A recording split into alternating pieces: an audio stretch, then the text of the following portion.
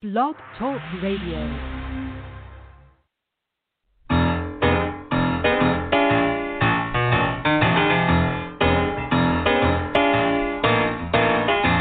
You're listening to The Catch with John Fisher on Blog Talk Radio, connecting life to faith. The world is trying to get it together, trying to help their fellow man, hoping we can make it better. Do you really think we can?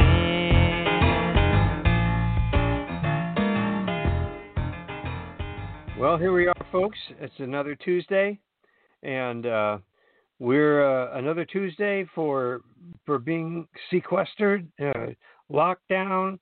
Who knows?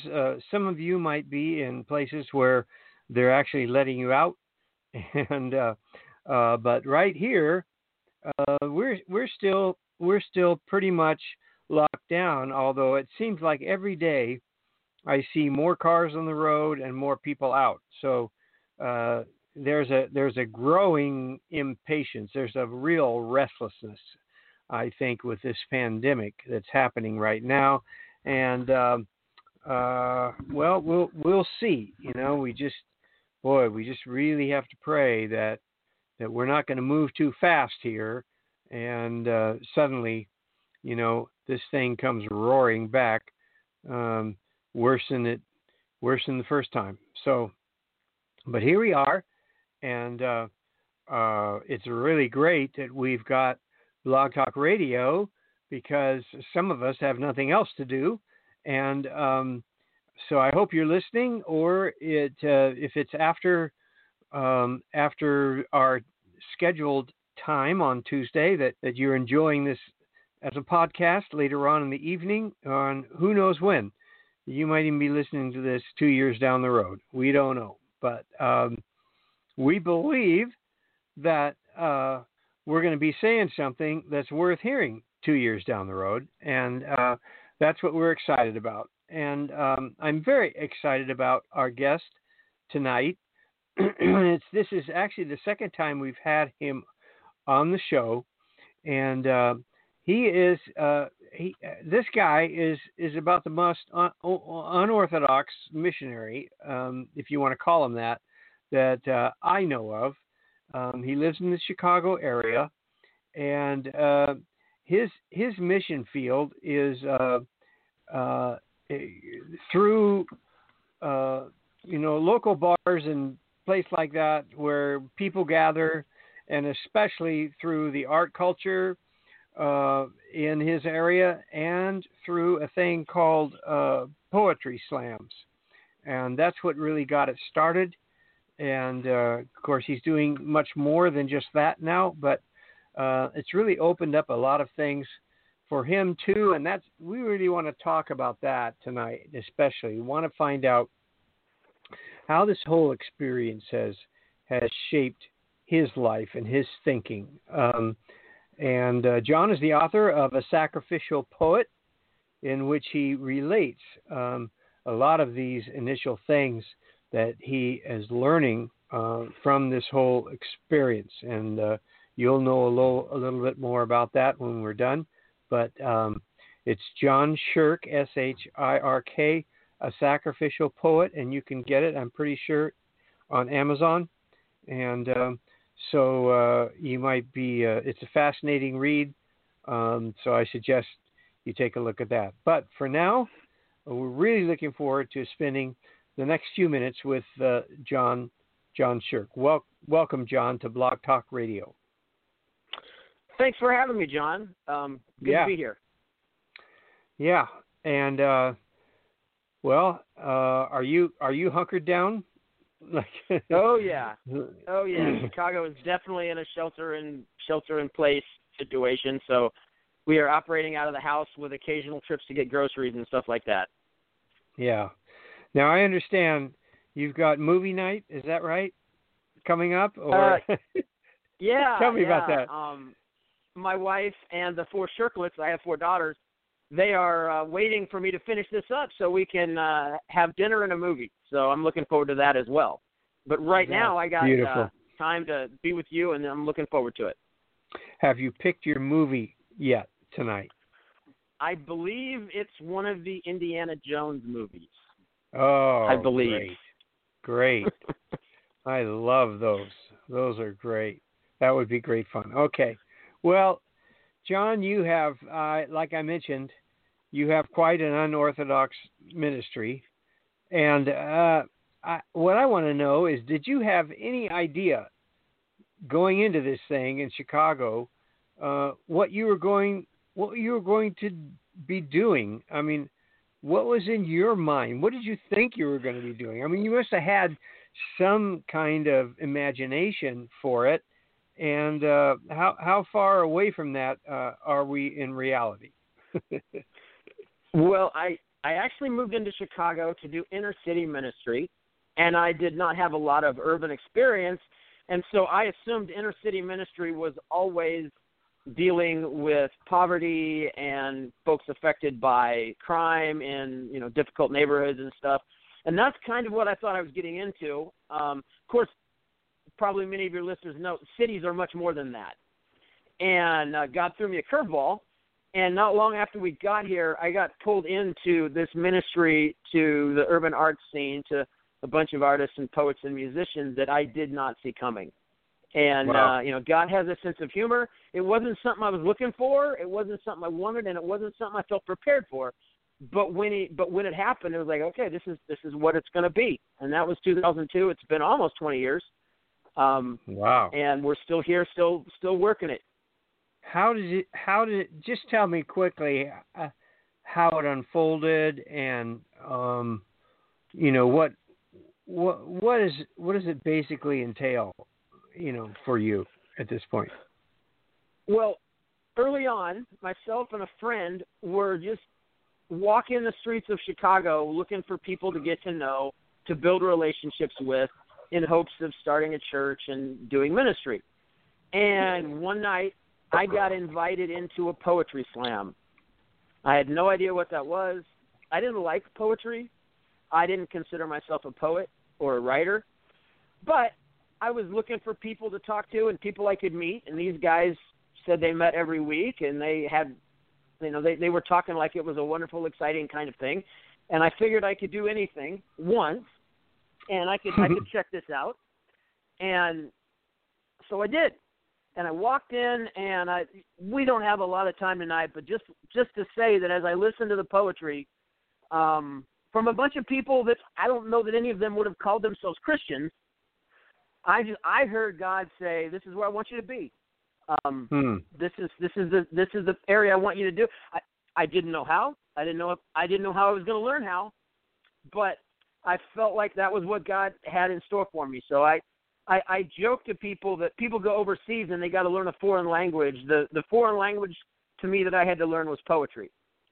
And I had to learn how to communicate in poetry instead of communicating in Spanish or French or Russian or some other language. John, can you give us, I know there's a long answer to this, but I want the short answer to what is a poetry slam? A poetry slam is basically a gimmick to get people to listen to poetry. It was invented by a guy in Chicago back in the 80s who was a construction worker and wanted to get his construction worker buddies to listen to poetry, but they felt like poetry like I did. They just weren't into it. And so he decided to make it a competition where it would be scored like the Olympics. They'd have judges. And because after all, guys like sports. So if you make it into a competitive sport, maybe guys will be interested. And it really took hold. And now there's poetry slams all over the world. Basically, in a nutshell, poets get up and they read their original poetry, and you get random judges for the audience that rate them not necessarily on the rhyme or meter or poetic side of it, just random people that say, did you like it or did you not like it? If you liked those 3 minutes of listening to that guy talk, you give it a high score, and if you didn't like it, you give it a low score. But that's in a nutshell. Now they're all over the world, which allows artists and creative types to get their poetry in front of an audience, where before that would probably been a bit more difficult. Huh. how do you become? Who are the judges, and how are they selected? Well, if I took you to a poetry slam and you'd never been to one before, they would probably want you to judge. Oh, really? Because judging a poetry slam is not based on knowing anything about poetry slam. Like I said, it's basically based on did you like what that guy said for 3 minutes or that lady said for 3 minutes. Huh. So yeah, they pick random judges out of the audience, and the less you know about poetry and poetry slams, the more qualified you are. Interesting. That's fascinating. Well, now, what do you get for winning? Or do you win, or is there a score at the end, or what? First of all, I don't generally slam myself. I'm an open micer. I don't know that I'm good enough for Pete in a poetry slam. But poetry slams, the prizes aren't usually what it's about. I mean, there might be a $10 prize, and you probably paid $4 or $5 to get in. So it's not so much about winning a big prize. It's just about the community that builds around that. Open mics and poetry slams can serve almost like churches, where people go to connect with people, and it's the family we choose, kind of. So it's really not about who wins or loses. It's about listening to each other's poetry and the relationships that get built in the process. So what's the difference between a poetry slam and an open mic? An open mic just means anyone can sign up and read their poem for 3 minutes, and there's no judging and there's no competition or anything like that. And a lot of poetry slams will have an open mic portion where if I go to a poetry slam, I'll sign up on the open mic. I don't generally compete in the slam because there's way better poets than me. Okay. And now, how often do they have these, and how many people are on the average are they going to have for one of these? That would probably vary from show to show. There's sure. weekly shows, there's monthly shows, and sometimes there's just one-off shows where somebody will just do a big big poetry slam on a topic or something. So, and again, and also I would say that the people in the audience, the number of people in the audience varies too. Sometimes you go to a small show and there might be 10 people there, but they could be 60, 70 or more. Wow. So, and how do they get the word out about this? You put up posters or emails or Instagram or who knows or what? All of the above. Social media, yeah. And a lot of them are kind of networks. I mean, they have regulars. You know, the regulars invite their friends, kind of thing. This is not like a big commercial enterprise. It's people that have a passion for poetry and love the people in the group and get together and support each other. Wow. So it's almost like you went to Chicago to thinking you might form a church, and it sounds like you found a secular church. Could we almost call it that? Yeah. In fact, I've heard poets call it that. Like, this is our church. Don't, and they'll tell people like me, don't mess it up. Like you're welcome to be here. When they like now, I'm a regular member and they know me and stuff. But I have a friend who was involved in a poetry slam, and the host, when they got to know that he was Christian, said, "Now this is our church. Don't you mess it up." Like you have your church, we have our church. What I found is that I've been welcomed as the token Christian, so to speak, in a lot of the places where I've been. There's a high value for tolerance and diversity in our culture today, and so they tolerate me as just another diverse voice, another poet who's sharing his life as he writes poetry about the world and the way I see it. Yeah. Oh God, that's fascinating. How? I'm wondering how has it been hard for them to accept you, or how's that process gone? And what have you learned through that? What was it like to try and be accepted by this group? I'll be honest. I grew up on what many people would say, the others. When I was a young person in church, I heard about culture wars. Yeah. And I would have assumed that artists and poets and the folks, the urban folks that I work with now were the other side of the culture war. And I had, I think, a lot of assumptions and stereotypes going in. But I found that relationships have a way of destroying stereotypes. You can make assumptions about people that you don't know fairly easily, and you can make them out to be the enemy and, worry about their horrible worldview that you think. But when you actually get to know people and you start to build a relationship and you learn about their lives, you find out as humans, we all have a lot in common. We all live in a broken, fallen world. We're all trying to navigate it and find meaning and purpose. And, right now, everybody's locked down, whether you're Christian or whether you're not. Yeah. Everybody's trying to figure out what the virus means for their life and how the changes in the economy and it's going to affect them and their loved ones. And I found that the people I interacted with, when you get beyond the bluster and the hype, they're actually very similar. There was some cultural differences, but there was a lot of just humanness that they were just like me. I was worried initially. I was terribly worried that they weren't going to accept me when I told them I was a Christian. When I started to talk about Jesus, once I start to let them know I'm a Christian, man, they're going to kick me out. They're going to think all these horrible things about me. That was such a false assumption. They were way more accepting of me.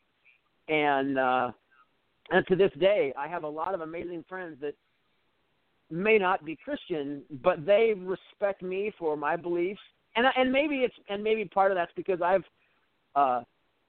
been trying to listen to them and learn their beliefs and show them the same respect. I think love breaks down a lot of barriers, and listening breaks down a lot of barriers, and that's what I tried to do. And I found they were willing to also listen to me and accept me for who I am. Wow. So it sounds like one of the things you've learned from being in that environment is just that we're all human, and that there are connections that you make with other people. I think you and I have been from similar evangelical backgrounds where we were entrenched in just the opposite. We were entrenched in trying to show everybody how different we were from them.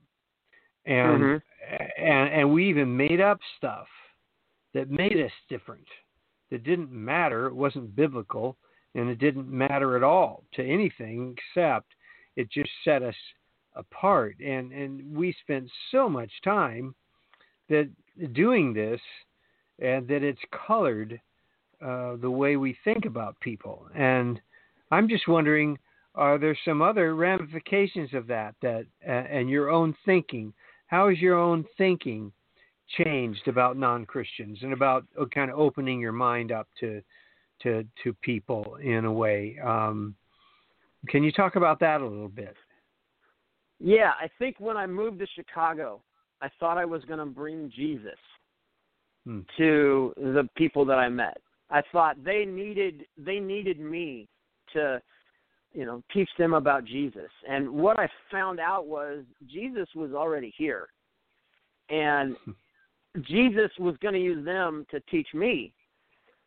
Before I came here, I thought the gospel was a message I needed to give to other people so that they could get to know Jesus and they could be saved. And after a while of being here, I realized the gospel is a message that I need every day.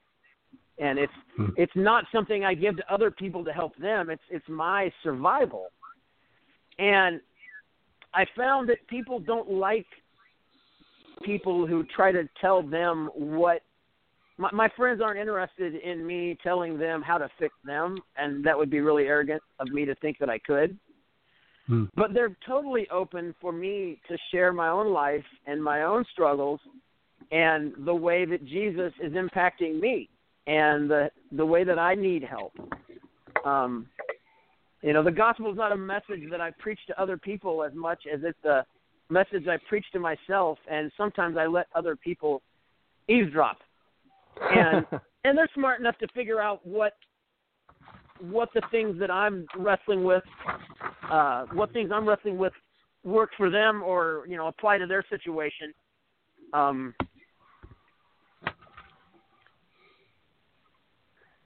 That's, I think, one of the biggest lessons. It's not about, the other thing is, the gospel is not how I convert people. It's about how I learn to love people. The love of Jesus is the gospel, and loving people and living out the love of Jesus is important in the same way that talking about and sharing the message about the gospel is. Obviously, the truth is important, but the truth that isn't accompanied by a demonstration of what it is to follow Jesus and wrestle with things is not going to be nearly as powerful. John, it sounds like what you're saying is that you've developed over time a relationship of trust with these people, and that you've earned their trust in spite of, even though you are a Christian and they probably have very negative, a lot of them, I bet, have very negative ideas of Christians in general. But somehow you got in under the radar and they accepted you in spite of them. What do you think, how did that happen? What's the key to that, would you say?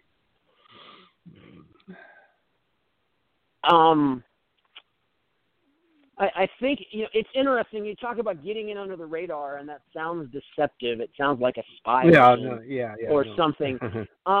Actually, I think what happened was this whole process confronted me, like I said, with no need for the gospel. I remember a young lady who, after a Bible study we were holding in our home, who said, she was crying, and I went to talk to her and said, I don't think I can do this. I'm not like you guys. You guys have such good hearts. I'm too broken. And my first reaction was kind of that evangelical mindset that you said before about, we prove that we're different. And therefore, she sees that I'm different and that I have a good heart. And my first reaction was, that's a really good thing. But then I realized that wasn't drawing her to faith. That was pushing her away. I didn't gain their trust by convincing them I had a good heart. If I gained their trust, it was by being honest enough to admit that I don't.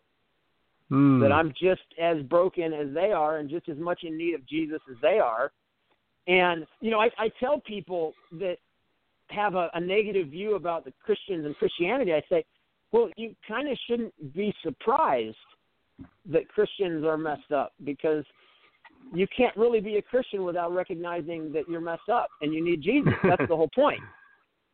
We're not Christian because we're better than anyone else. We're Christian because we recognize our brokenness and we recognize our need. And when I was willing to be honest about that and talk about wrestling with my own fallenness, my own brokenness, that opened up a lot of trust. Because again, I was finding out they were just like me, but I was also finding out in many ways I was just like them.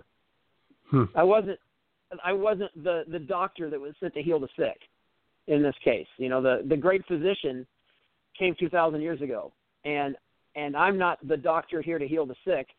I'm another person who's being healed by the great physician, and I can introduce him to the doctor, but I'm not somebody that's better than them that's going to fix them and solve their problems and convince them of anything. Wow. That's so good. John, is there a way, I think these things we've been talking about are something that really don't you think every Christian should know these things and should think this way? Well, I have to be really careful when I start trying to decide what every Christian should know and should do, because another one of the things I learned in this whole thing, I went in with some really negative assumptions about people on the other side of the culture war and all these people that I was going to meet. And when I met them and I learned that they weren't, that my assumptions were wrong, and I basically fell in love with them, then I turned around and I made a bunch of really false assumptions about people in the church.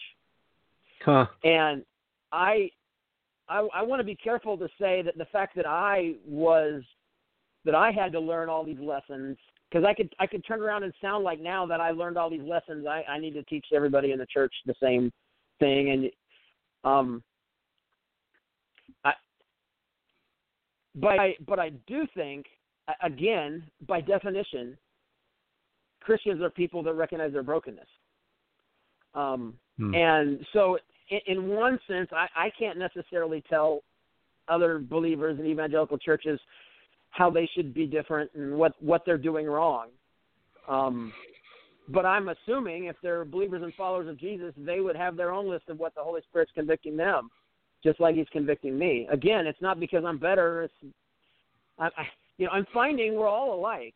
We're all, whether we're out in the world doing poetry and not believers at all, or whether we're in the church and born and raised in it, we're all desperately in need of the gospel every day. Yeah. And I guess that much I could say, that believers need to wrestle with, I think it was Jerry Bridges said, you need to preach the gospel to yourself every day. And the gospel is you're much more sinful than you even know, but you're loved more than you can imagine. And God's grace is enough. And everybody should wrestle with that. I just would be careful about me trying to lecture people on what their personal brokenness looks like, whether they're in the church or not. Right. I guess what I was trying to get at is how is there some way that, the folks who are listening to us right now, they're not going to go necessarily downtown to the nearest big city and join a poetry slam. What I was trying to get at is there some way they could access some of the experiences that have helped you and that has changed your perspective through this, without obviously having to go off somewhere and join a inner city ministry. Gotcha. That's a tough question. I understand, but but I think to get to that point, I think it's all about relationship. Okay. I think it's really easy on Facebook to have opinions about the people that disagree with me, and to make big pronouncements about people who are different than me. But so often a relationship begins to trump that. You don't learn how much people are alike unless you actually get to learn about people. And not everybody's going to necessarily be interacting with poets in a city, but we all have neighbors, and we all have people in our communities. And I believe that, we have red and blue America and all that, the polarization they're talking about.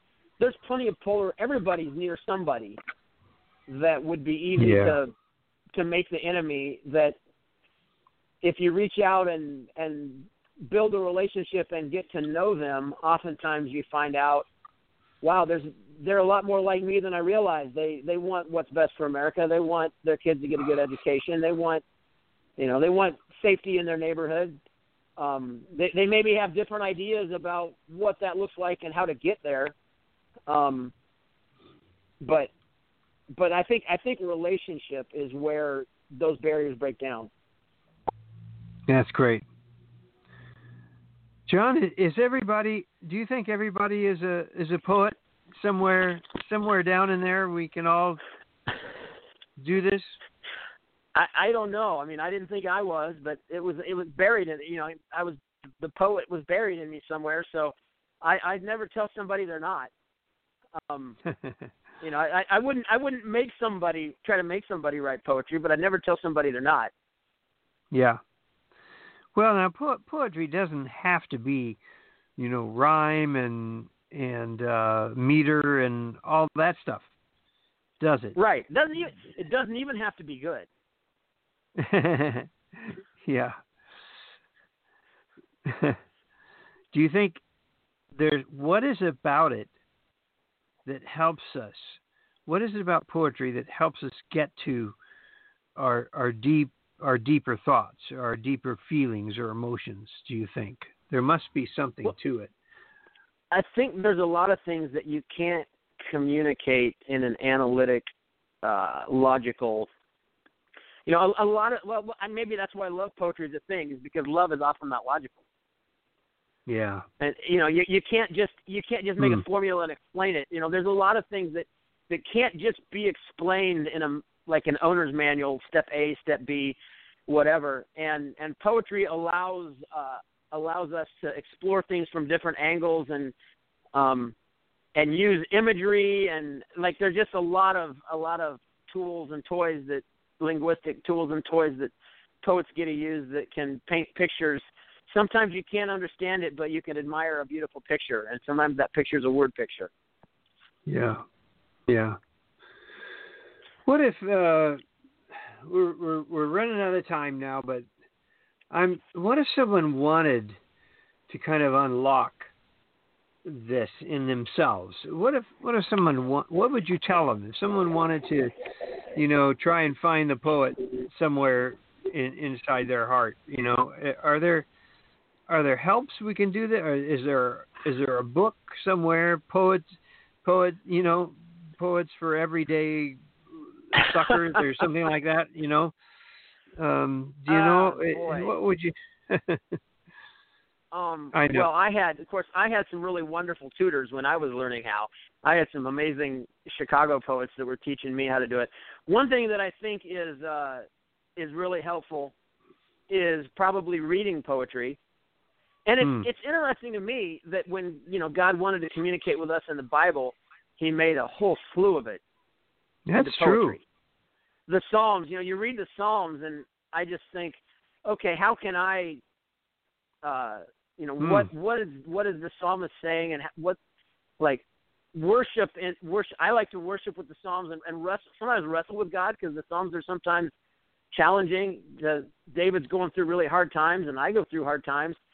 So I think reading poetry is probably a good way to kind of begin to learn the language of poetry. And obviously, if you connect with other people that write, but I would tell people to write for themselves. Like you don't need to write something to be published or to read on an open mic or poetry slam. Yeah.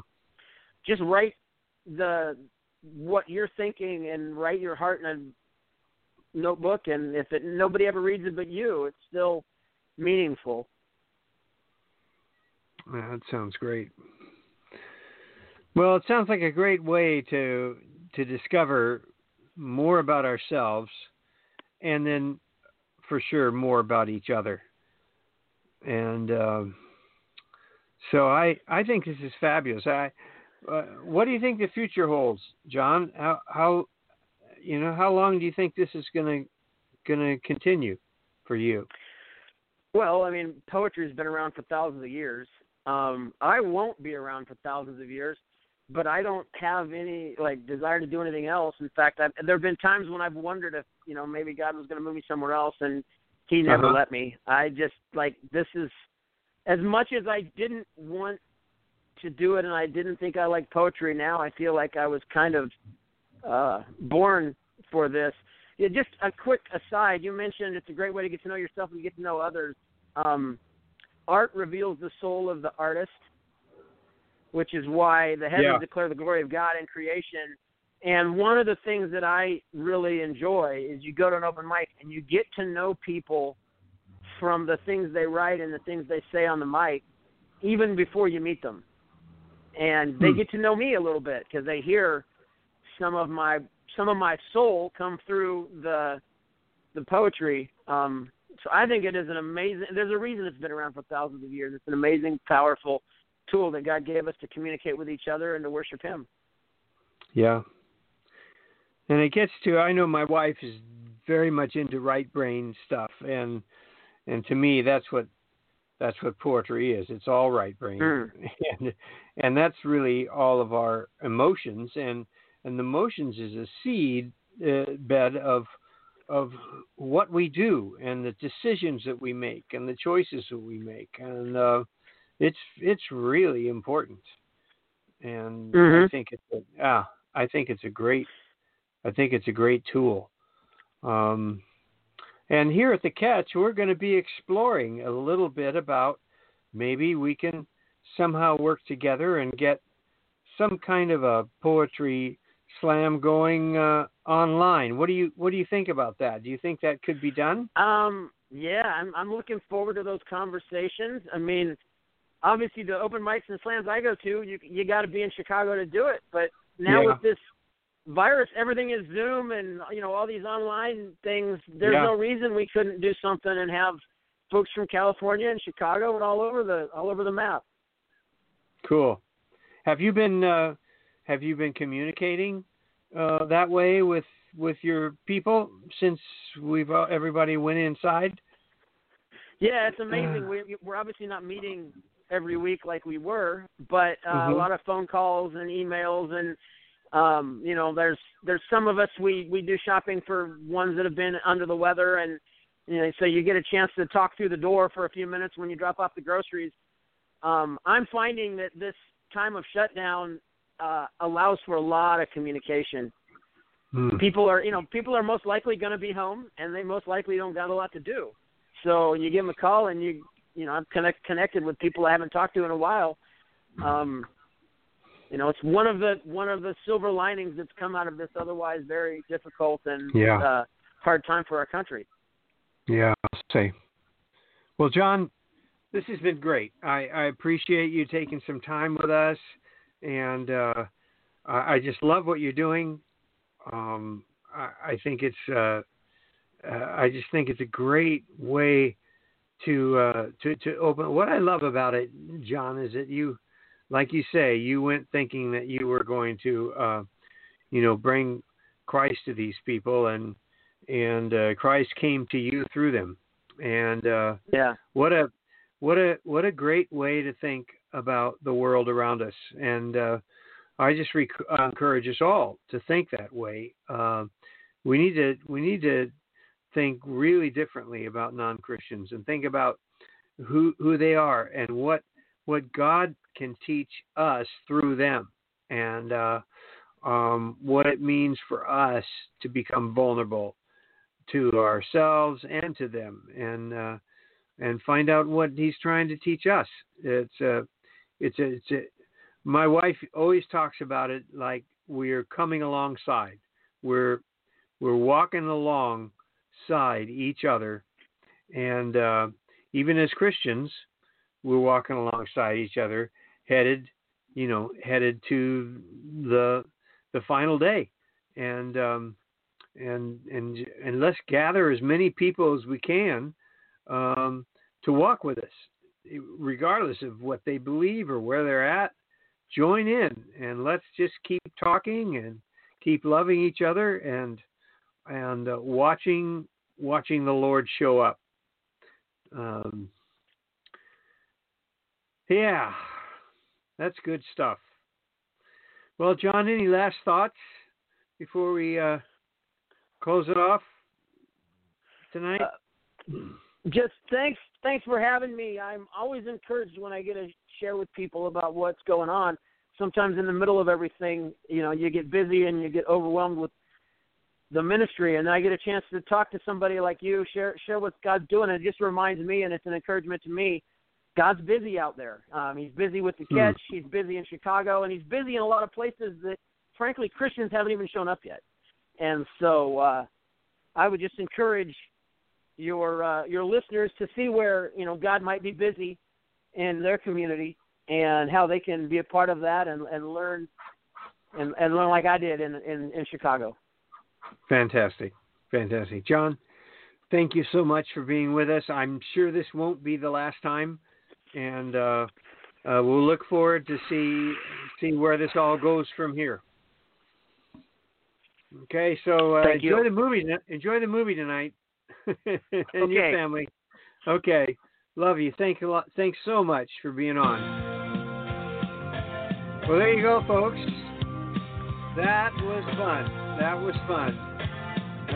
Poetry in Chicago. Who would ever have thought that John, in going to minister to Chicago, was going to end up with a whole bunch of poets and artists and a whole different culture that he's never seen. So, where's your spot?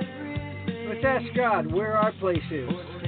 Where does he want us to be, and what does he want us to learn out there in the real world? That's what we're here for at The Catch, connecting life to faith. Okay? Well, we will see you next week. God bless everybody. Stay safe. Stay well. Take care of each other. Love your neighbor. Serve each other in love. And let's pray that God brings this thing to a close soon. Okay. God bless y'all.